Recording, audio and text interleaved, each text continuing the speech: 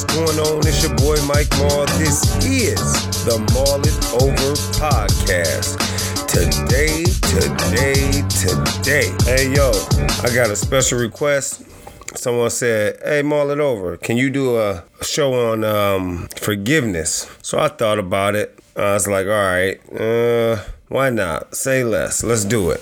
So today's show, we're going to get into forgiveness and, you know, how forgiveness really works and how it really helps you to build or become. With forgiveness, most times it affects you more than it affects them. So sometimes you have to be able to forgive people in order for yourself to be okay. See, I believe that forgiveness is something that is pure and comes straight from the heart. It takes a lot to forgive somebody. It takes a lot to forgive somebody, especially when they truly done you wrong or you feel like they've really, went against the grain with you, they disrespected you, they violated you, whatever the case may be.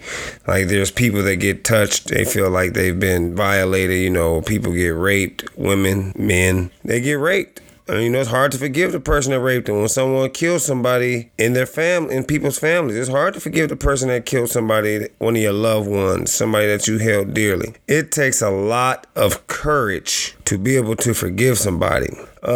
I really tried to dive into this and, try to do a little bit of studying so I don't sound completely crazy when I have my complete Mull it over segment. But this segment here, I'm going to talk about, some of the things I found online about forgiveness. One of them is, what's good about forgiveness? Forgiveness creates understanding. It can create empathy or compassion. And according to, MayoClinic.org, it helps with anxiety, depression, and self-esteem. Now, I didn't understand how forgiving someone could help build your self-esteem, but it can, because when you think about it, who's going to feel better? You're going to feel like you did something. Sometimes forgiving something don't mean forgetting it. I know. It's contradictory to what we are taught biblically. But in real, I'm going to just keep it real. Sometimes it's hard to forget, even if we forgive. But it isn't until we forgive and forget that we are completely cured of a situation.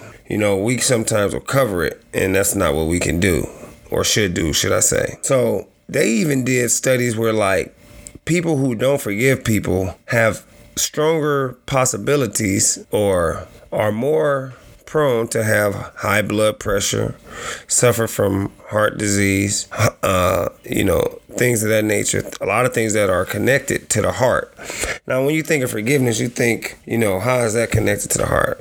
Crazy enough, when you don't forgive somebody, there's chemicals released, especially like when someone says that name or brings up a topic in which they may have did or violated or said or whatever, and it reminds you of whatever happened. And that unforgiveness actually spikes. There's people that die because they were unwilling to forgive someone for things. And I don't mean they just said, all right, I won't forgive you, and they just croaked. But they would have such hatred in their heart that they would have a heart attack. Forgiveness causes stress. It's on the net. You can look it up. But I was digging a little deeper, and I came across a thing from greatergood.berkeley.edu. 8 keys to forgiveness. The first one is know what it is and why it matters. What is forgiveness? Forgiveness is forgiving somebody even when you don't want to. It's being able to say, I may have didn't like it, it offended me, it hurt me, but I forgive you. And to actually mean it. It's one thing to say it.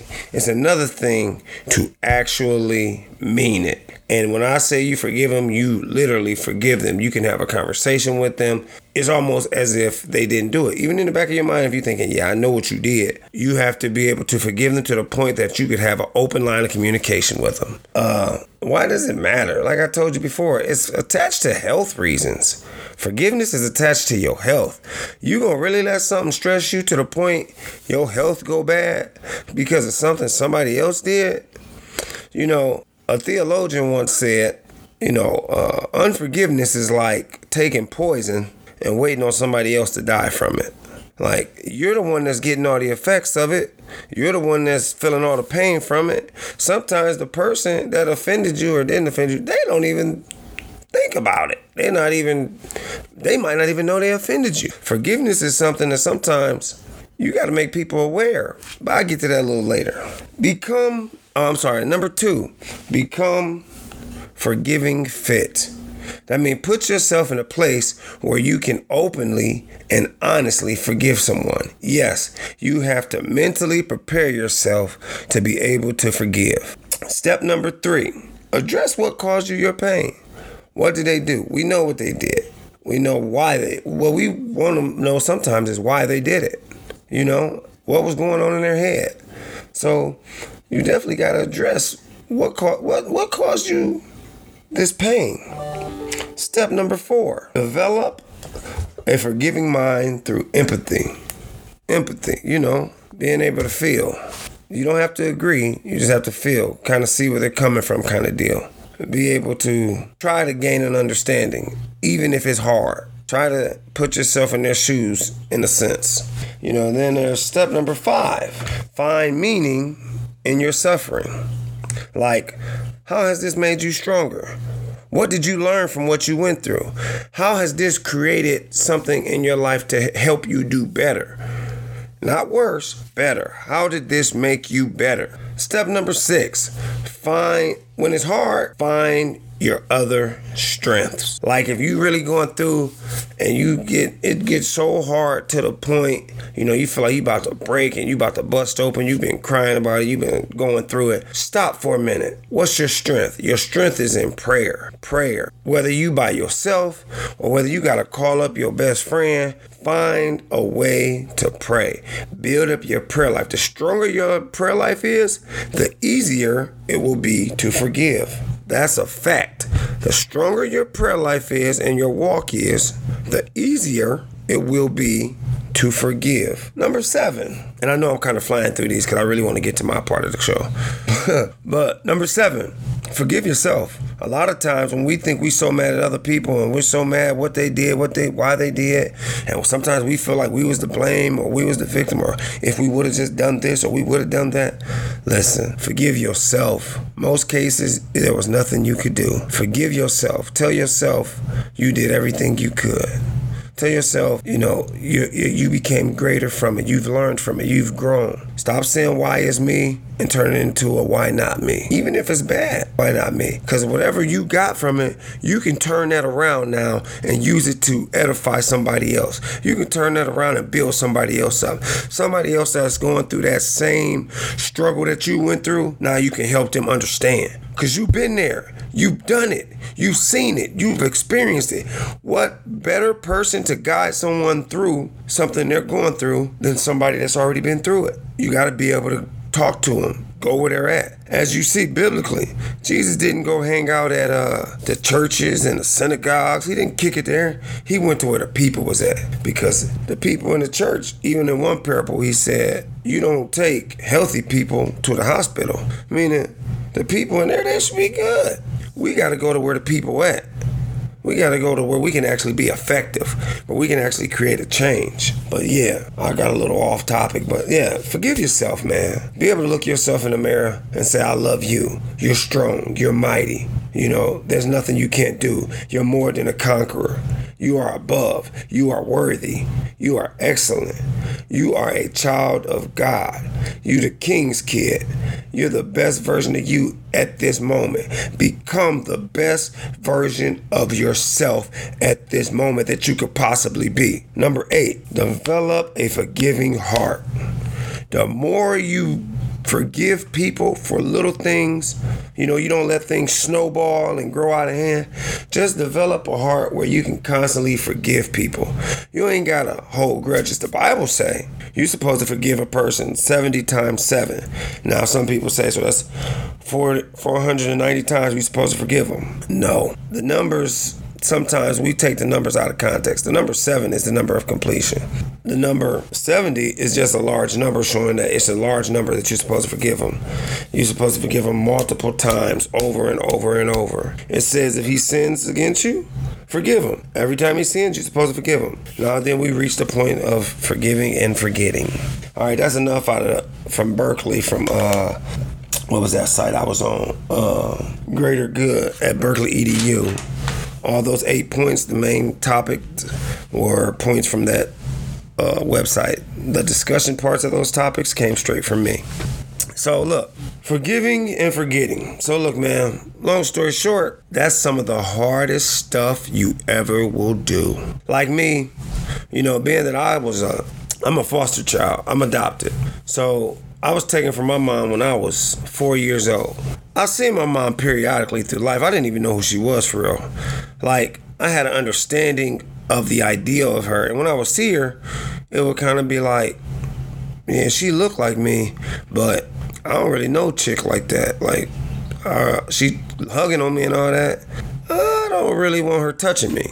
That's how I was when I was a kid. One time, I went and seen my mom, and she came to the car. She didn't even know who he was. When my older sister Tony told her who he was, she fainted. That's how long she had seen him. She hadn't even seen him. She didn't even know who he was. She fainted, passed out, hit the ground. Doom. I bust out laughing because it was hilarious to me. I knew who she was. And that was the first time I had seen her. I think I was 4. So when I was 4 when I got taken, I think when I seen her the first time, I think I might have been 10. And that's when she passed out. I cracked up. I ain't gonna cap. I laughed so hard. But over the years, I developed an anger towards her, kind of like a hatred. It was like every time I wanted to cry or went through something, I would look at, somebody else to try to get comfort. Like, I would see my friends' moms comforting them, and I would want that comfort for myself. Like, I didn't get to experience that from her. So, and then I moved down here to Akron with a nice family and everything like that. Ended up getting adopted, the whole 9. I'll give you my story later. Actually, I'm going to write a book about it, so you'll get it all in the book. But long story short, I'm giving you the Cliff Notes version. I moved out here to Akron. Everything wasn't all gravy. I ain't going to cap. But it was better than where I was at. But as life passed and progressed, I played basketball, football, that. You'd be looking for your mom and hoping that she would cheer you on and, just looking for a pat on the back sometimes. Even when it came to dating, I was so weird when it came to dating women. I didn't even know, how I wanted to treat them per se. I treated them, for the most part, like my sisters. Like, I was trying to get an understanding of them. Like I wouldn't want nobody to beat up my sister, so I better treat them like this. Like, to keep it real, I used to watch Roseanne and try to learn from that family because it was about as dysfunctional as mine. So I figured if I learned how they was dealing with stuff and handling situations, it would help me better my life. And in a sense, I guess it did. But it made me think I don't want my sisters to be treated a certain kind of way, so I got to treat the women I come in contact with a sense of respect and hoping that it will go back around. I don't believe in karma, but I do believe in how you treat people has a tendency to come back on how people may treat you, or how something may come back to you later in life. So my relationships wasn't all that good. I blame my mom for that. I didn't really know how to love a woman. Anytime I felt like I was falling in love for a chick or even getting too close to a chick, I would dump her immediately. I once dumped a chick on St. Patty's Day for burping. Like that. And that was because I was really starting to dig the chick a little bit. But I was like, nah, I can't get that close. I can't let him get that close because all she's going to do is, break my heart or something. I'm cool. So I never let her get close. I never let no chicks get close until I got with my children's mother, my first set of children's mother. And that was a crazy situation in itself because I didn't plan on letting her get that close. Things just happened. You know what I'm saying? I decided to let my guard down a little bit. But what I'm saying is, I was so angry with my mom. Like, I couldn't treat a woman right. Sometimes I would be ultra mean to my siblings, especially my sisters. I'm in this family. I don't really know these folks like that. But I see that some of them got special treatment and some of them didn't. I seen that how I was getting treated compared to others. So I was pissed. So I was mean to some of them. I was mean. And the people I seen kind of, being not treated as bad. Because look, my mom was smoking dope. And then, I felt like everybody else's moms and families was perfect. It was just me. I was just down and out, downtrodden, like, woe is me is how I looked at it. I didn't even want to be here no more. I contemplated suicide a couple times. But I had to really build myself up and come to know who I was. It ain't like I decided to stop hating my mom on my own. I'm not about to cap. I'm not about to lie to you. I was boxing at Good Shepherd Boxing Club. I was boxing there. I boxed there for roughly maybe like 8 years, something like that, 9 years. Anyway, my coach's name, my trainer's name was Sonny Oliver. Sonny Oliver used to go up with me to Miller South. He was sitting in his white Chevy Blazer, and he'd say, Mike, I'm sorry, it wasn't white. That was the second one. It was baby blue. He would say, Mike, go ahead and hit it. And I would go running. And after I would run, he would sit and have a talk with me. We'd just talk about whatever. And one day he got to talking like, Mike, how's your mom? And how's your family? And, do you ever go visit your mom? And all that. I'm like, no, I don't rock with her. She corny. My mom, forget my mom. I was like, I ain't got time for her. He's like, man, you got to respect your mom. You don't know what she was going through or why she did what she did, but you got to respect her. I'm like, nah, Sonny, you don't know my situation. He said, I can tell you this. Whatever it is, you only hurting yourself by not forgiving her. He said, she might have already been through her hurt and everything. She might have came to an understanding that you just ain't never going to forgive her or whatever. She probably just deal with it now. It probably ain't even affecting her in the way that you think it is. He said, if you don't do nothing else, write her a letter, call her, leave her a voicemail, anything. But do something to let her know how you feel and so that you can, have a dialogue with her. Open up the communication gate, so to speak. I thought about it for a year. I never reached out to her. Finally, one day I reached out. I talked to my mom that day for about 6 hours. My mom never apologized, and that really pissed me off because all she put me through, I couldn't understand how or why she never would apologize to me for what she did. I felt like, hey, you was on drugs. You ain't love your kids enough to come back. You ain't love your kids enough to say, let me leave this crack alone and, love on my kid. Nah, she didn't. She loved that drug a little more. And I couldn't understand it. I didn't understand addiction at the time. So it led me to be more into whatever I was doing. I was trying to do some little side things or whatever. So after our conversation, we get off the phone, whoop-de-whoop. I feel like it was a great conversation. And though she never apologized, she made me understand that she was going through some things. Sometimes it was like an apology without her ever saying, I'm sorry. She was explaining herself like she had never done before. And it opened up the communication gates. So now to this day, I talk to my mom on a regular basis. No, not every day, but at least once or twice a week. We chat. I done been up to visit her a couple times. I done bought her living room furniture. I gave her everything I had at one point in time. And right now, I still would. Because ironically, even though my mom did me all that crazy stuff, and I felt like my mom was never there for me, I never wanted to not be there for her if she ever needed me. Even though I was mad at her. Even though I was hating her. I just felt like, hey, I must have been a bad child. Everybody told me I was bad when I was little. I must have really been that kid that my mom didn't want me. She thought the drugs was better. But I said, I can't be that way because if she ever decides she do want me, I want to let her know, even though I'm pissed, I'm going to try to be there. And then, like I said, over time, that festered over and it became hatred, and then it just wasn't that. But after I opened up them communication gates, after I let it go, after I told her, look, I said, look here, Claudette, I forgive you. I ain't going to act like it never happened, but I do forgive you because forgiving you frees me. And she said she understood and so forth. But I had to tell her that because it was the truth. Forgiving her opened me up to be me. It took the boundaries off of who I am and who I could be. It showed me that I am worthy to be loved because I feel like ain't nobody want to love me. My mama didn't love me. Why would another woman want to love me? It took all that away. It built me into being a stronger person. I can honestly say, had my mom not lost us, I would not be the man I am today. she made me stronger in her absence. She made me stronger by saying, instead of me not being there for my kids, I want to be there for everything that my kids do. I want to be there to walk every step of the way with them. When they cry because they're missing somebody, I want to be there to give them a hug and tell them it's okay. When they fall, I want to be there to tell them to get up and brush it off. Yes, my mom wasn't there, but her not being there was the best thing that ever happened. I turned my problem into my platform. If it wasn't for her, there would be no Mullitoverpodcast. My name wouldn't even be Mull. If it wasn't for her, I wouldn't be who I am. I'm the man who I am because of her. I treat people how I treat them because of her. I could have been out here dogging people. I could have been out here going through everything. Heck, the name of my book is, I think I just came up with this name right now while I was talking to y'all. The name of my book I'm about to write is called I Should Have Been a Statistic.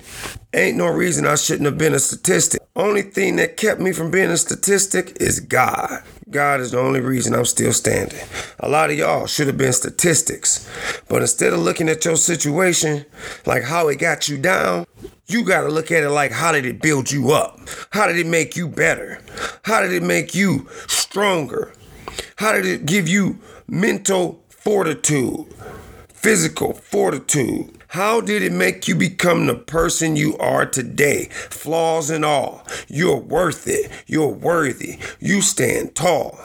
Ain't no reason for you ever to feel like you need to back down from a situation. You done been tried and tested. You done been through it. And if you've been through it, you can keep climbing. You can keep rising. There's nothing you can't do. There's not a mountain you can't climb. Yes, my mom was whatever. But today I stand tall right now, saying that she is one of the strongest women I knew. And not only that, though she had no input on my life, she had the greatest impact on my life. Without her, it wouldn't be me. I can honestly say that. And I ain't the only one. But that ain't my story to tell. I pushed myself to be great because I didn't want to fail. There was a lot of things I seen and went through that I felt like, it shouldn't be me. And then I said, why not me? Why shouldn't I? You know what time it is. You're Mike Mull. You made you. You named you. You did it all. Who can tell you who you are better than you when you named yourself? When I did it, I felt like, I felt like God gave me a new name. Michael, the guardian. You know what I'm saying?